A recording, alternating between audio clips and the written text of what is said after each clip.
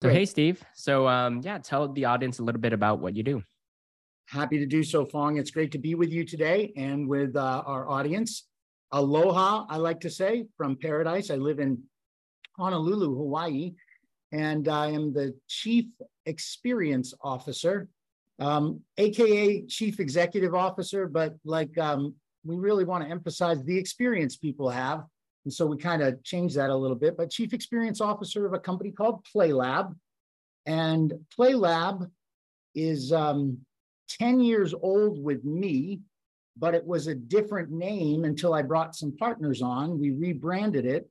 And our focus today is turning workplaces into metaphoric playgrounds, not literal playgrounds, but and we do that to support mental health in the workplace. And the theory is this: if you think about a playground for little kids, it's generally one of the safest places they go, all things being equal. Before they're old enough to get all these ideas about what's right or wrong, you don't have to talk to them about diversity, equity, inclusion, and belonging. Everybody belongs, right? You don't have to ask them to show up on time. They get to the playground early, they stay late, right?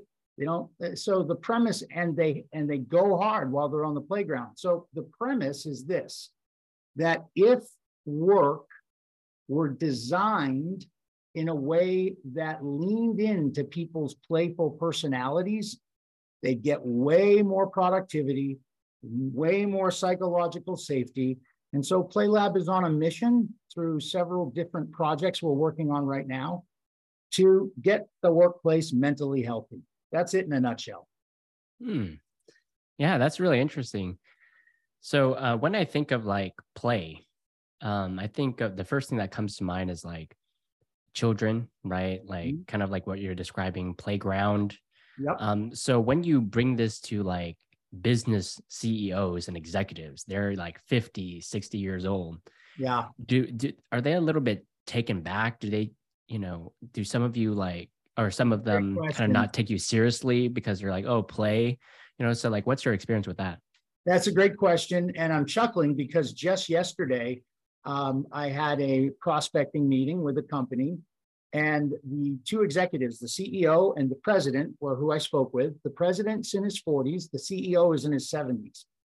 The president just he got it. It made sense. The CEO was something about this feels good, but it also feels so counterintuitive because they're so conditioned to think that play is the opposite of work to start with. Mm-hmm.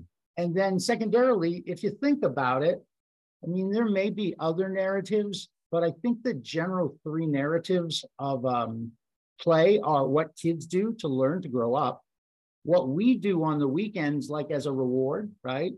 And what the ultra wealthy get to do all the time, right? That's what people would define play as. And as adults, it's often in our schedule the first thing to go, right? Because there's so many other things to be done. And so to your point, are we met with resistance? Not as much as you might think, because we have a very specific target demographic. So we're not going after those 50, 60, 70-year-old leaders of certain types of companies. Mm-hmm. We're going after companies where people are generally more predisposed to know that business in the future needs to look different than it did in the past. Does that make sense? Yeah. But notwithstanding, we wrote an entire white paper on it. We've got 2 or 3 collateral pieces to kind of just give them real science and say, if you really think about it, play is not the opposite of work, which is kind of what we've been conditioned to think. Have you ever heard the expression, find a job you love and you'll never work another day in your life? Mm-hmm. What does that really mean, right? And in the simplest sense, Phong, it's people find their state of happiness in productivity. And playfulness by its nature is very energized, right? When you think about playing, kids aren't passed out sleeping on the park bench. Mm-hmm. They're running, they're exuding confidence, they're spilling out a lot of energy, and it seems like it's never ending sometimes. And the premise is this, that if we designed a workplace where people's jobs were more complementary to their personality styles as it related to play, it's far more likely to be far more productive. Perfect example, some people are storytellers. Like they say, gather around, and they're good communicators. Well, you probably wouldn't want to put a storyteller in a job where he's in front of a computer like this all day. He would not be happy. He or she would be disengaged, right? Just like another play personality is collector, right? Somebody who amasses stuff. Well, if you were an accountant, you're probably a collector. So you don't want to put them out on the front line trying to sell things. But we've not really ever thought of it this way before. So I like to tell people we kind of hammer home three things. Let's redefine play, right? Give it a new idea. Then we can reimagine work. And once we reimagine work, we can actually redesign the human experience at work. What is it, like 70, 80% of people who go to work today don't like their job? I mean, it's constantly in that number. That's a lot of people. Right. So, yeah. So does that kind of answer your question? A little tangential, but. Yeah, no, that definitely does. I could definitely just kind of see how some people would be more resistant than others. And maybe it has to do with generation, you know, and past a certain age. 100% agree with you. And the actual program we're doing now is designed for like a control group in a company. So if we went to a company, with say 1,000 people, we'd only have 7 people go through this first project. It's an experiment. And so if you think about experiments in general, when do we pay the most attention? When we're trying something new that we came up with that we think maybe this is better. It could be, I'm going to drive this way to work and save more time. I'm going to reorganize how I do my bills, save a little cash, change my workout, get different things. We pay attention to that. So by experimenting with play, we get people actually observing what's going on. And probably some of the biggest things that affect most workers based on surveys I've seen, lack of productivity because of lack of focus. And the lack of focus sometimes has to do with work, but here's the truth. The Surgeon General in October last year said that, reported, it's a great report. I'll give you the link if you want to put it into the podcast notes later, but 74% of all Americans surveyed, it was a large survey done in 2021, reported that they have the early onset or like a medical marker to mental health issues. So we think of mental health issues as like real serious stuff, right? Depression, suicidal thoughts, bipolar, you know, anger management. But really, it starts with, I'm agitated. I don't sleep well. I'm lethargic at work.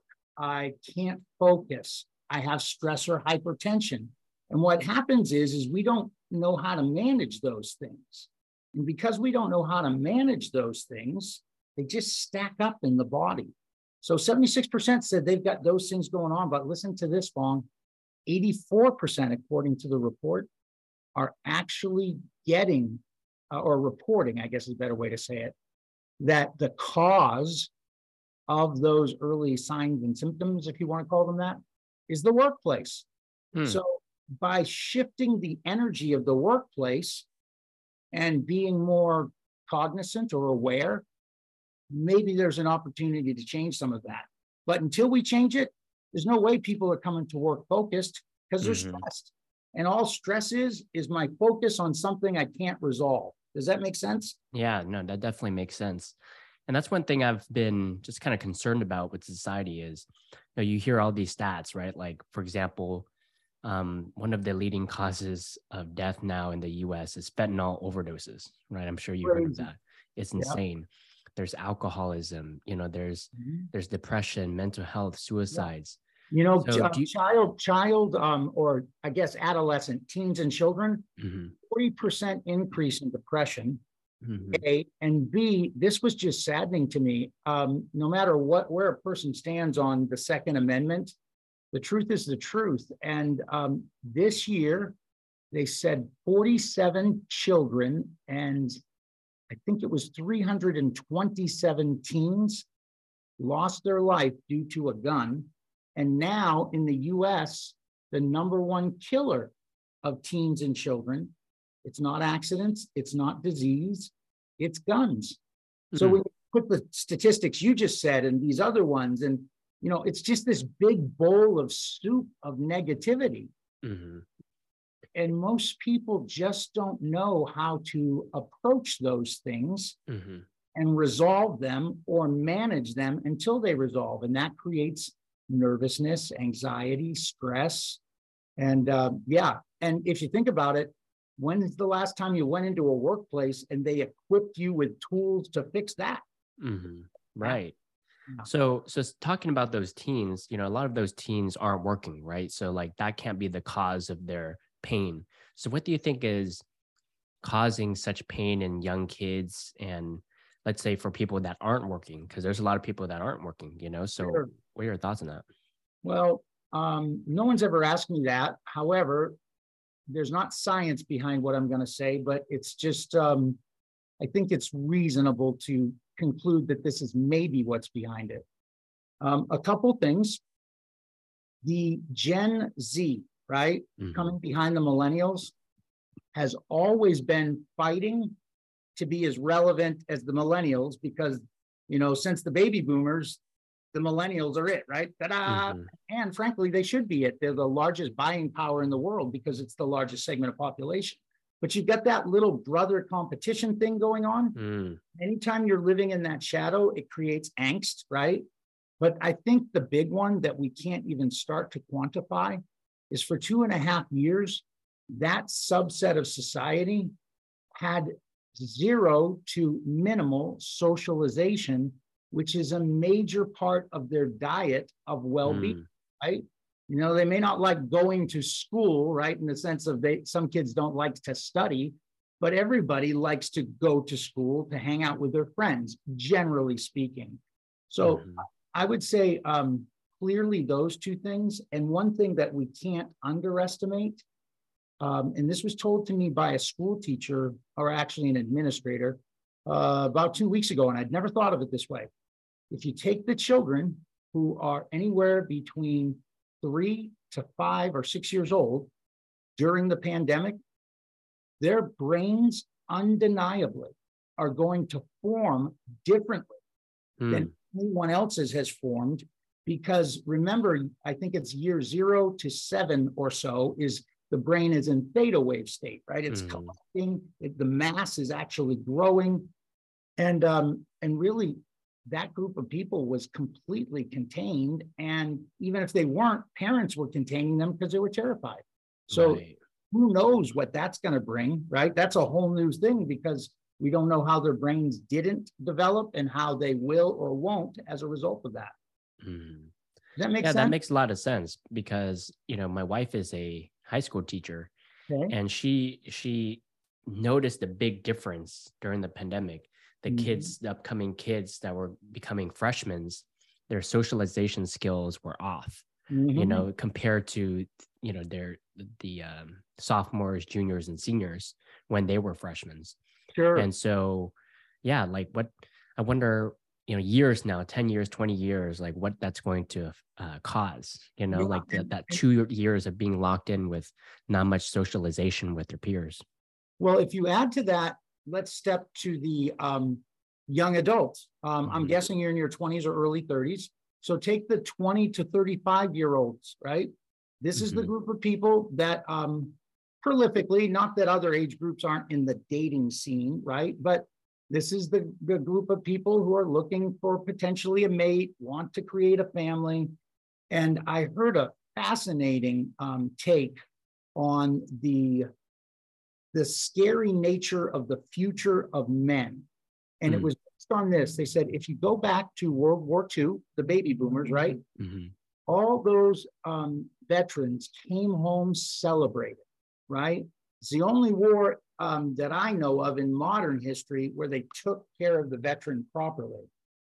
They went home and they got back into the community, and they they were like responsible men, right? Mm-hmm.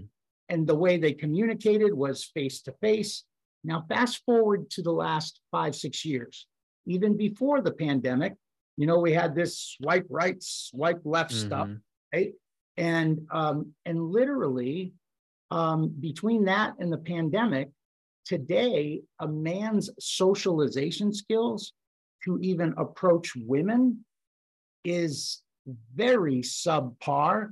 And because we live in such a visually prompted age, and it's wildly unfortunate that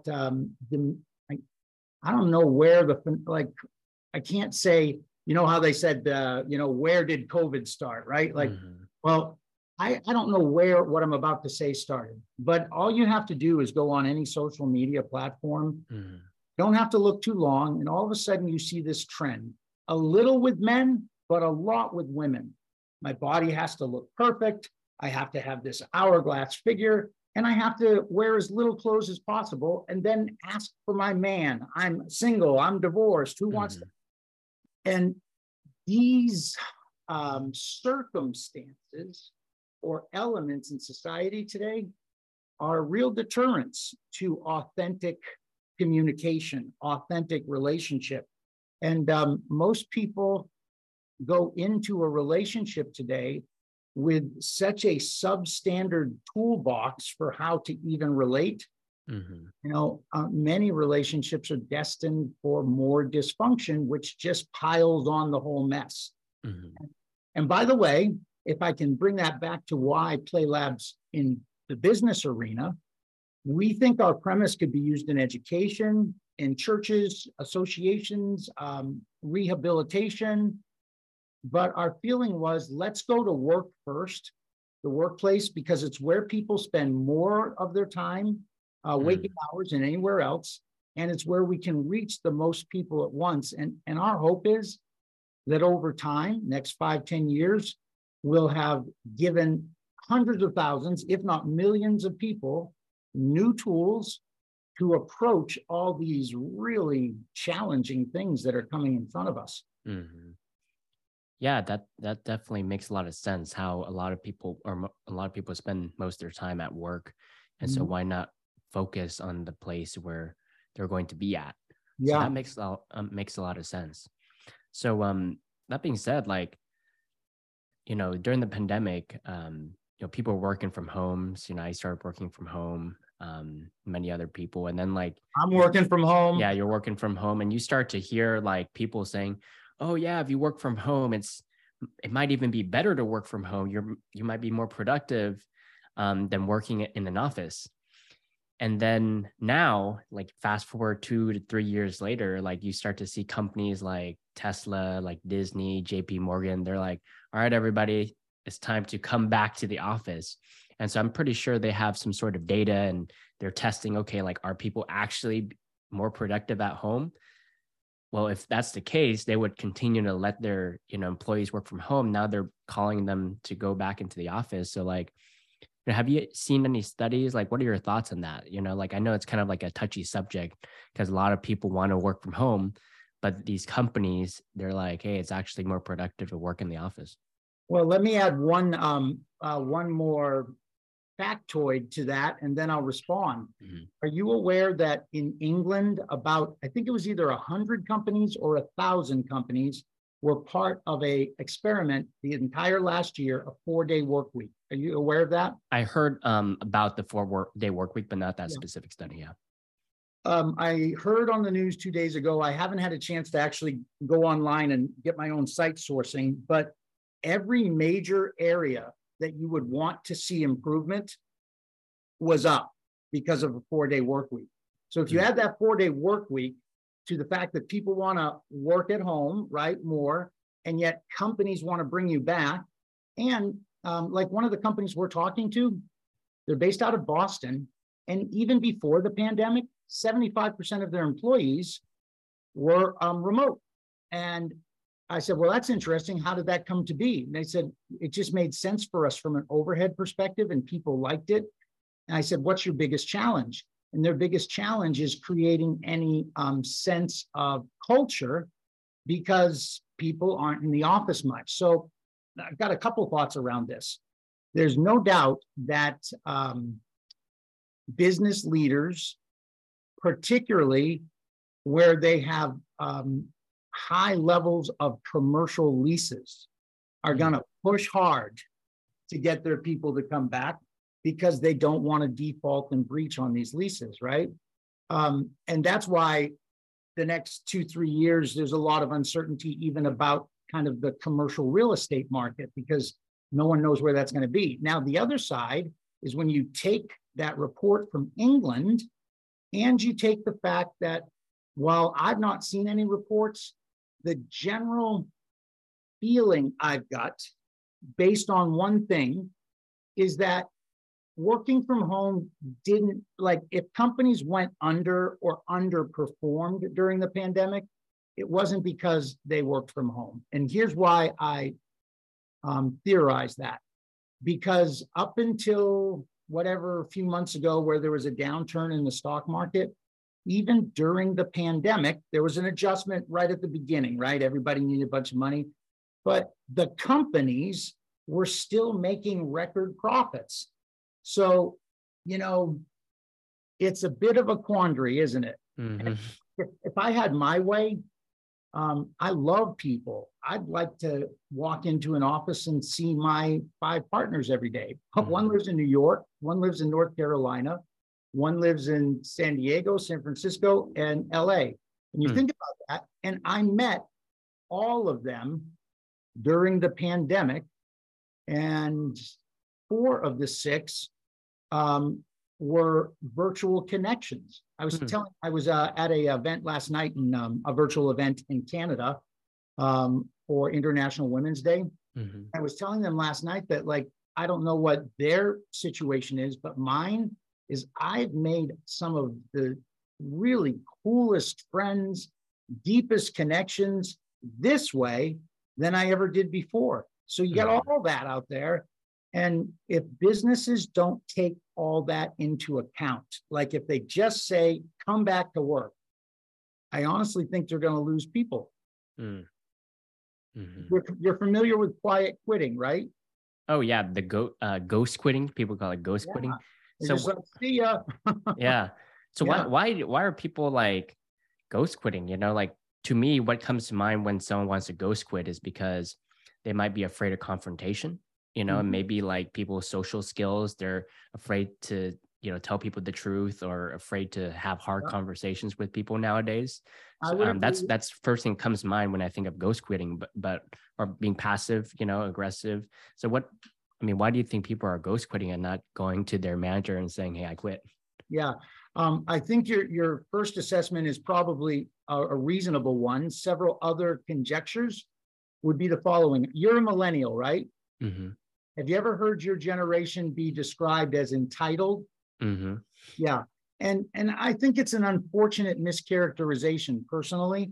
However, if there's some of that energy, people are like, hey, I came to work, and millennials look for a different set of requirements to be in a workplace, right? Mm-hmm. Like, not about a 401k.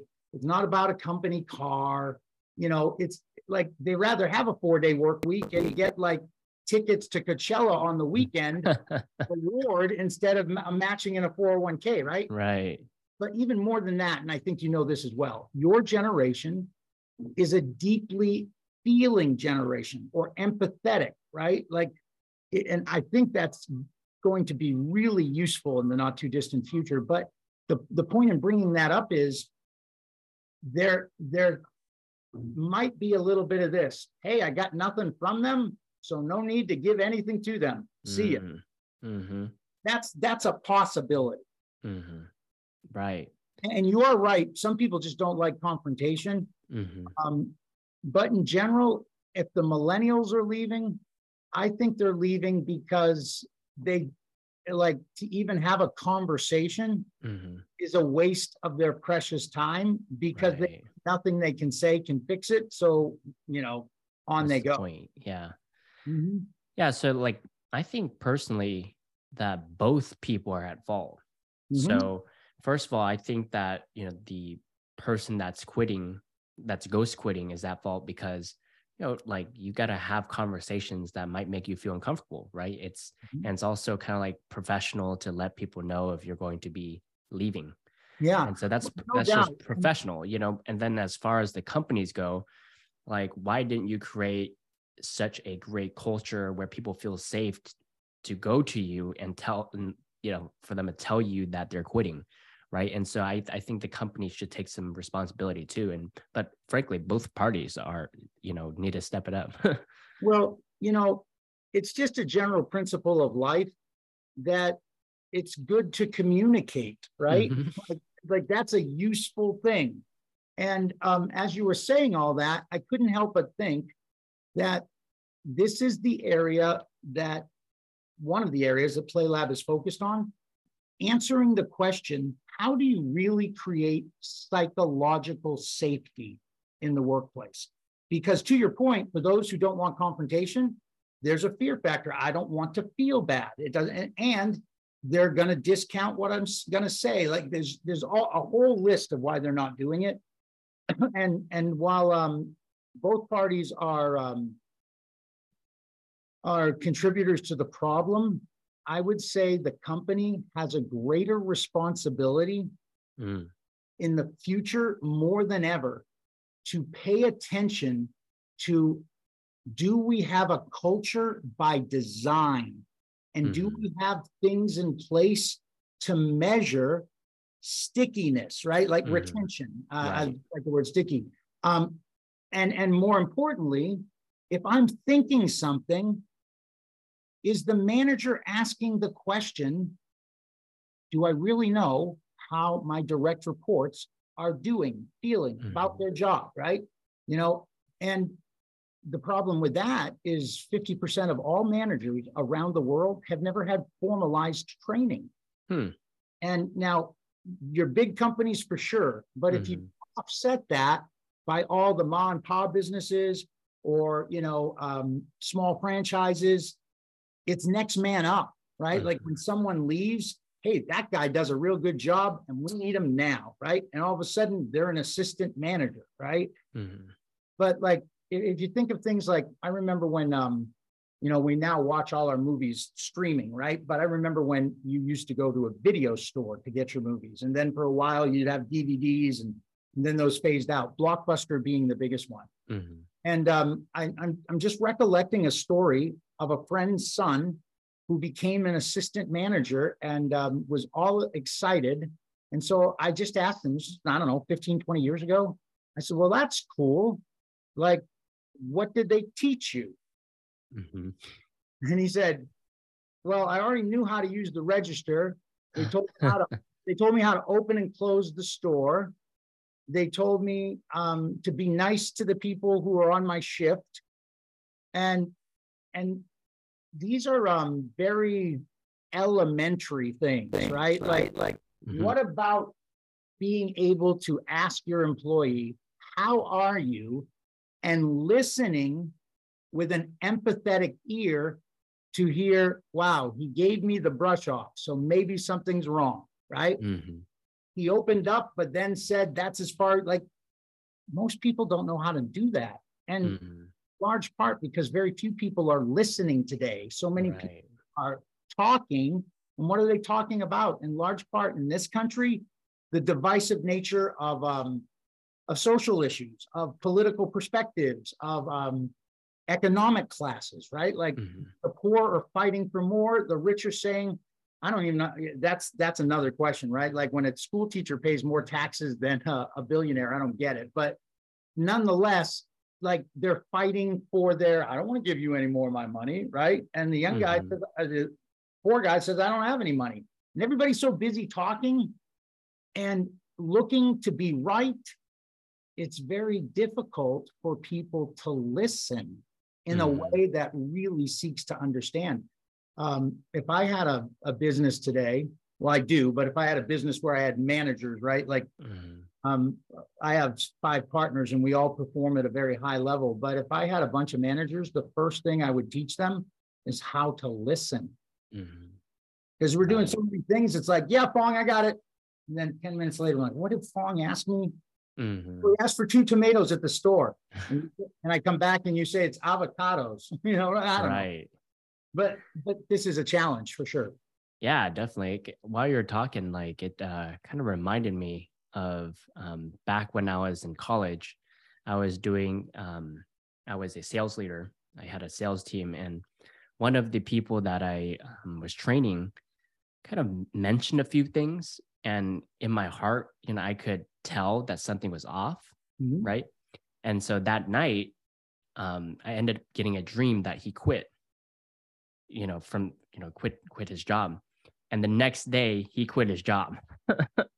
And so it came from listening, but I didn't have, I guess, the courage at that time to have a conversation with him about it, to just kind of see what was really going on. I kind of brushed it off, right? Yeah. And so I didn't really listen to my gut. I just neglected it and ended up losing him. But I think listening is so huge, like seeking to understand before being understood. I feel like a lot of leaders are missing that. I keep referring back to the book 7 Habits of Highly Effective People, and that chapter talks about empathetic listening and seeking to understand. And so I think that's a huge important skill, not just in the workplace now, but in general society. Like there's polarizing sides that just talk at each other and won't listen. And so I think that's crucial. Well, I might add one thought there that's so important. Like today, it's one thing to teach people how to listen. It's another thing to even modify the pace of my life to ensure I have time and space to listen, right? Like, I could be taught how to listen, but so many people today are living paycheck to paycheck, or, they're filling their lives with all sorts of stuff, or life is just busy, right? Too many families today are double income, right? And kids, because they can't afford to live on one income like 40, 50 years ago. And I was actually thinking about this. I'm coaching someone right now. They live in Louisiana, husband, wife, 4 kids. And their business I've worked with them on and off for 7 years. And their business is really at this mushroom point. It has a great opportunity. And yet when we re-engaged to do some more work, she said, I just can't afford to take any more detours. And I said, what do you mean? She said, well, if I try this and it doesn't work, I lose time, I lose money, I have to readjust an entire schedule. And when I say try this, I mean strategies that may impact everything from, well, our kids have karate, Little League, and, Cub Scouts or whatever, right? And they want to honor all those things. And then there's something called, hey, we fell in love long before we had kids, right? There's the working on the marriage. There are so many things that press on people. And then like never before, and the pandemic hurt us even more with this, there's all sorts of things that we now have appetites for, like binge watching Netflix or Amazon, because that's what we did during the pandemic, right? The next thing you know, you took 8 or 10 hours of real useful time and you lost it, right? Because instead of watching your new show once a week for 8 weeks, you're just like, I got to see it all, right? And these types of habits crowd our time. Yeah. I think that's, people, and I'm guilty of this too, like we complain that we don't have enough time for something, but once you audit everything you're spending your time on, you might be spending an hour a day watching YouTube, or 2 hours a day watching YouTube, or 30 minutes in the restroom on your phone, sitting on the toilet, right? Like once you audit, you'll find extra time, and it's a matter of perspective change. Like, okay, well, where can I cut down areas where I'm spending a lot of time, but it's not giving me a good ROI? Well, you'll appreciate this because of your primary business working in social media. When I first came to the mainland, or went to the mainland, I forget I'm back here in Hawaii. When I went to the mainland, which of course was the same time frame when I met you and the folks at Happy Neighborhood Project, I got some great counsel about social media, and this is what it was. They said, Steve, for 8 years, or maybe 7 at that point, I had been coaching and kind of practicing the things that now we've developed the last 3, 4 years, but I was never a big social media guy, right? I just didn't like it.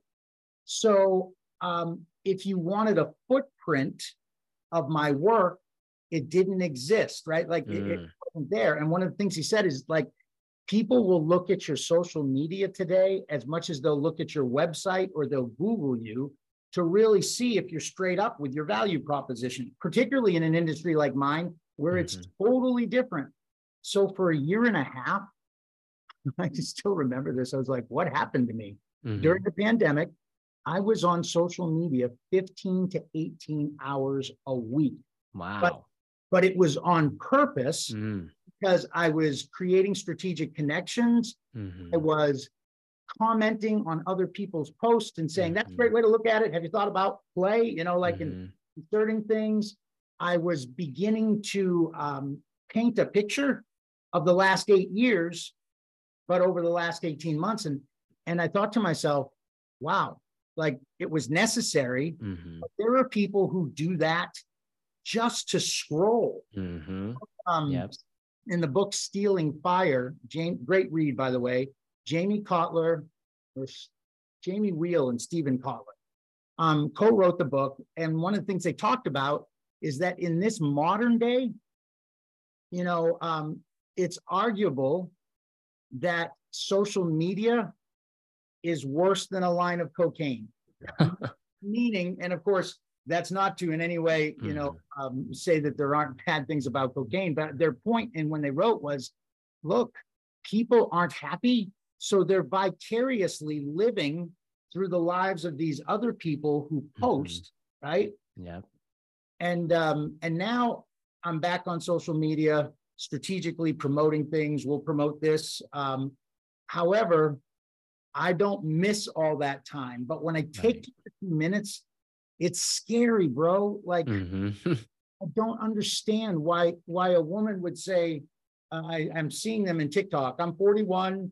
I like dad bods instead of muscle bods. I like old guys instead of young. My husband cheated on me, but I'm a good girl. And I'm like, this is not, there's something wrong with this, right? And then simultaneous to that, I observe some people and I'm like, oh my God. And I'm thinking of one person in particular. She has a podcast. And I attempted to get on it and it just didn't work. This was a couple of years back. She's from the Middle East, I think Afghanistan. And every time I look, she's somewhere different in the world. And I think she's based out of LA. She's studying a degree, or at least that's what I saw. But I asked myself, how does a person have the freedom to travel to all these places? And, you know, sometimes she had some modeling pictures, but she had all this really cool stuff about brain science. And I'm like, how does a 24-year-old do that? Right. And it happens. Some people, maybe you're born into it. Some people are gifted to have relationships that work.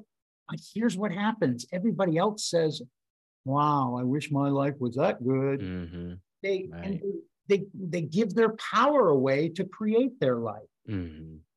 Yeah. It's definitely a fine balance, you know, like for me, like I'm really into, you know, health, wellness, and also, you know, bodybuilding. So I've been doing it for close to 10 years now. And so what I've learned over the years is if I compare myself to other people, I'm like, oh man, I wish I could be like them. Then you start to feel demotivated, right? And almost not want to do anything. You vicariously live through them, right? Yeah. But if I can admire them and say, wow, I want to strive like that, but then I compare myself to myself and my progress, like where was I yesterday and how can I improve? Then that's a way better way to live, you know, especially on social media, because it's very easy to compare yourself to others. But if you just focus on yourself and figure out how you can personally get better, then you'll be a lot more happier that way.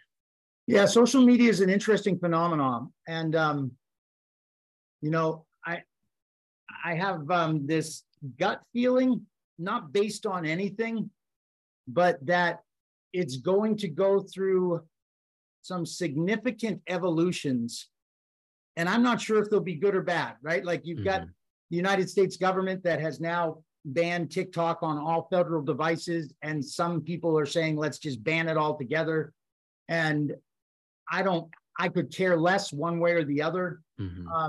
But it's just fascinating. Like, unrelated to the ones that I think are big, and you probably know this better than I hear there's this Twitch thing and this Signal thing and this other blah, blah, blah, blah. And I'm like, holy smokes. And then, I thought YouTube was the streaming platform, and it is, but now there's other ones.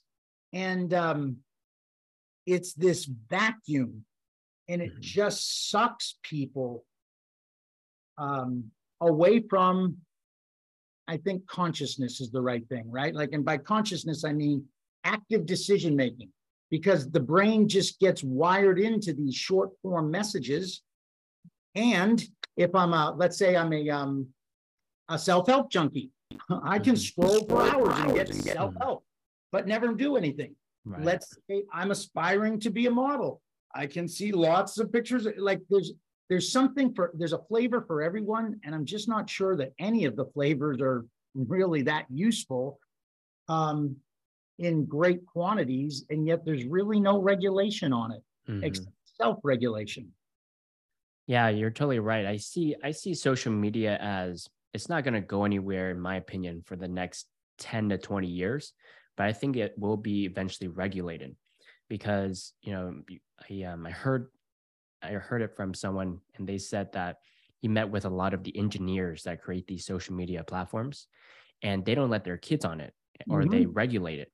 And the reason why they do that is because they know what they created. They're creating virtual slot machines where you get on, and the key is to keep you on for as long as possible, right? To get you scrolling to get more ad revenue. And so what I think will eventually happen is there might be some sort of time limit on social media platforms where you're automatically logged out. Yeah, automatically logged out. Or what could happen is social media starts to evolve to another form of media, like just like how the newspaper then went to transition to the radio, transition to the TV, transition to social media. There might be a new VR or AR sort of social media that people are tuned into at that point. Well, let me tell you the couple things that I'm very hopeful about. Some people think Bitcoin was a fad, and it came and it went.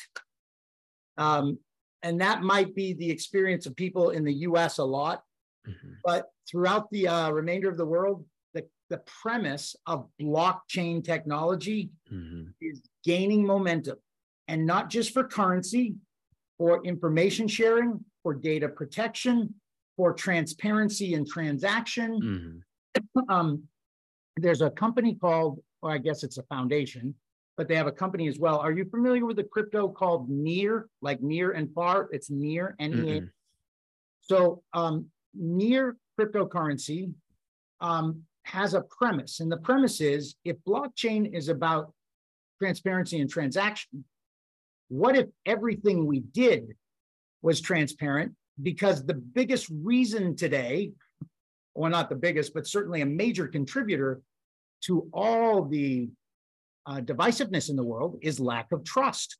And so their premise was there could be a lot of ways to use these technologies to do that. Then on top of that, you have NFTs, which clearly got abused a little bit early, and people kind of pumped them up, but they're expressions of art free from typical currency, which I had a friend say to me, we're born into this world and no one charges us to be born, right? Like, yeah, you got to pay a doctor's fee, but it's not like, yep, another kid, $10,000, to inhabit the earth. But why is it so expensive to live, right? And I think blockchain and somehow this thing called the meta provides an opportunity to take what we saw in augmented and virtual reality and support the brain being able to change easier. Because what we know about the brain is there are no major studies that say, like, in the last 100 years, the brain has evolved a lot, right? Like, for those who think we're evolved versus created. And again, I have no opinion on that either. But the point is this, that while the brain has not evolved a lot, the human use of consciousness, information, imagination, innovation, and technology is spitting things out light years faster than it was 100 years ago. And there is this sense that, now, of course, all these things could be used for bad too, right? But that these things, when converging together, may be the first tool to really help support ease in human transformation. What I mean by that is this. I grew up poor, paid for food with food stamps, lived in a government project, always just got by. You know what happened, Phong? In my 30s, when I became a millionaire, I didn't squander it, right? I didn't buy cars and, expensive stuff, but I managed to lose it in large part because of the mortgage meltdown. But I had this idea subconsciously that, well, maybe I don't deserve it because I've always got by, right? And then I reached $1 million status, 7 figures and above. And then I did that again in my 40s and I lost that. And it didn't occur to me, Phong, until I did some deep work with a coach I paid for, was that I was going to keep doing that because that's all my brain saw. So no matter how much I wanted freedom and ease, I'd always just gone from situation to situation and always just survive. The premise of virtual reality and augmented reality enhances the synapses in the brain and how they connect and how they rewire. And it's too early to know what those things could mean, but this is the one thing I have great hope in, that like, in spite of all the things we've talked about today that have more questions than answers currently, I have met more people who are curious, capable, and I didn't mean to use C's, but committed to the idea of, I want to do something to help make a difference. I mean, think about what the folks at Happy Neighborhood Project do, right? Like, that's huge. It's different. It doesn't solve all the problems, but boy, it's a big contribution to something other than what was. And even though we don't hear about those kinds of things on the news, I'm talking to people all around the world who are doing some really cool stuff, and that should give us hope. Yeah, absolutely. And I mean, the technology is going to just really supercharge in the next decade. I mean, you hear things like, you heard of Neuralink? Yes, but I don't know what it is. Yeah, it's like a brain implant where, so they implant it to your brain. And right now what it does is it helps with things like, people that are paralyzed because, the brain is not, connecting to all the different parts of their body. And so it gives them feeling and being able to move. And then eventually it might solve Alzheimer's, because with Alzheimer's, you lose memory, right? And so this brain implant, think of it like a Google Drive where you can put memories back, and at any time you can replay it through your brain. Fascinating. Yeah. And then eventually people won't need to communicate with each other because they'll communicate through the brain. It's like a cell phone in your brain, right? Yeah. It calls to your brain. And so it's kind of, it's kind of like scary, but at the same time, it's like inspirational at the same time. And they actually did trials and they tested it on monkeys. And so you see this monkey playing a ping pong game with its brain. It's that crazy. Wow. Well, I'm not Elon Musk is behind it. I'm not sure when all these crazy things will appear, but I'm sure of this. Like, I've been working real hard to get in better shape, and just to be, and not that I was terribly out of shape, but I gained some weight during the pandemic, and just to be the best version of me, because I told someone once, I want to live to 150, and they're like, why would you want to live that long? Because I want to be around to see all these cool things that are happening. Right. They're definitely coming, that's for sure. Yeah, that's definitely, it's funny because I hear a lot of people that don't want that. It's like, I don't want to be around when this and this happens, So yeah, I also gained some weight during the pandemic, new dad weight, but also, just eating more, being at home, dealing with stress. But then I this past year, I've been working really hard to lose a lot of that weight. And so I got to a point where I'm in the best shape I've ever been in my adult life. That's Just awesome. through working. Yeah. Just the lightest I've ever been, the leanest I've ever been, and in my opinion, the most healthy I've ever been.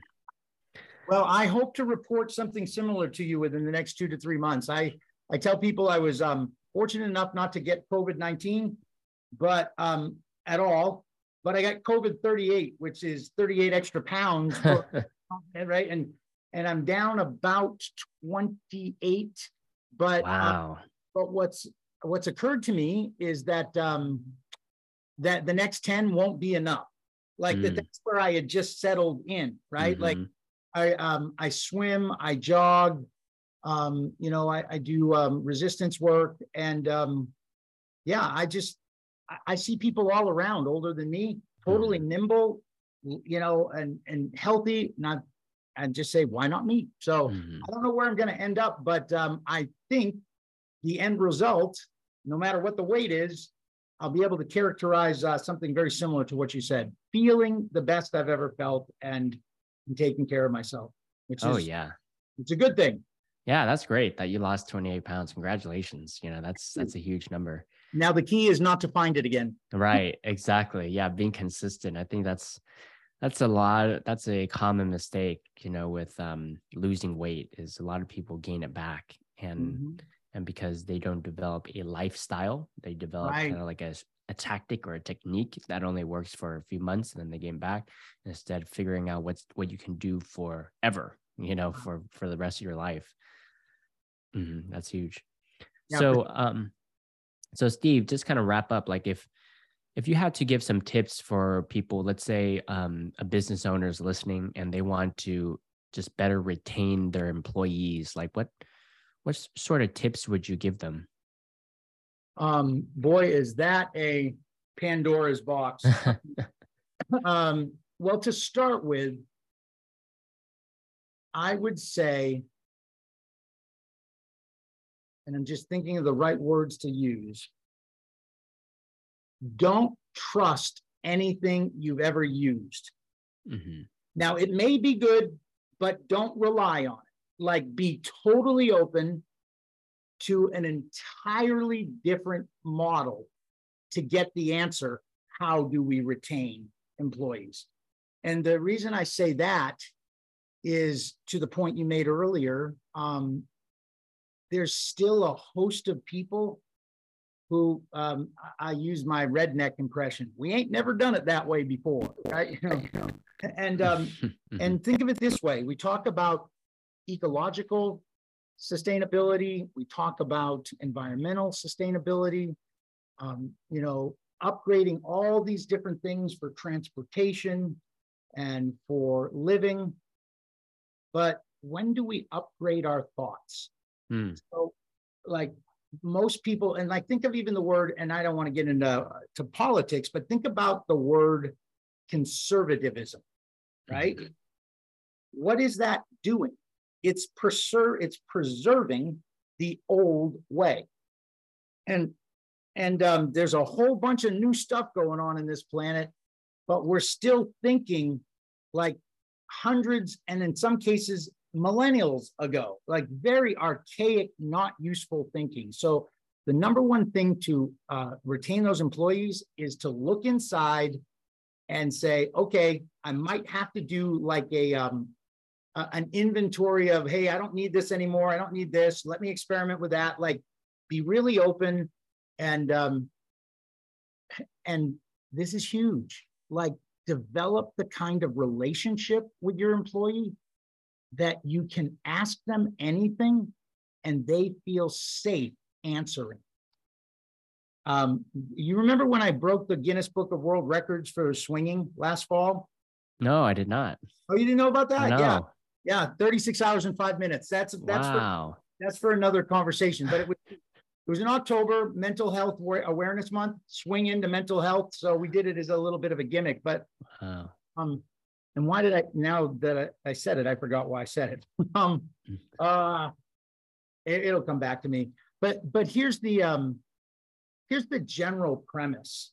Like, people don't typically infuse their mind with new information. Mm-hmm. They typically consume entertainment, which is a distraction. It's fun, but it doesn't contribute to the expansion of a person growing and being more aware and more useful in the world. Mm-hmm. We don't read books much as a society, right? Like I read or I don't read anything anymore. I listen to books. I like Audible. But I listen to probably 2 to 3 books a month. And what I have found is the people who are most pliable and most useful, and all goes back to your question, what do I do to retain them? Are those that are most relevant. And the way you're relevant is you're always listening to new things. It doesn't mean you have to accept it. You're just taking it in and saying, is this useful? Yep. Okay. This isn't, throw it out. But it's a constant thing so that the brain doesn't stay in the pattern in the rut. Right. Yeah. Yeah, another thing I tell them is call me, because it's a much longer discussion than just the answer I just gave you. Absolutely. Awesome. So yeah, Steve, thank you so much for everything you shared. This has been really fun. I've enjoyed it, and I had no idea where we'd go with it, but in my head, I've been thinking, wow, everything we just talked about is more proof as to why my company needs to really get out there and be successful, because all these things are really big issues. Oh yeah, definitely. And so where can people find you, Steve? Great question. My email is simple, steve@experimentwithplay.com. steve@experimentwithplay.com. My name is Steve Rix, R-I-X, and I'm all over social media, as is Play Lab. And I never have a problem giving out my cell phone as well, but I always ask people if they actually want to talk, text me first and identify who you are at 808-321-0729. Awesome. Thank you for being on, Steve. It's been my pleasure, Phong. What a great time. Absolutely. I had a great time. Bye, everyone.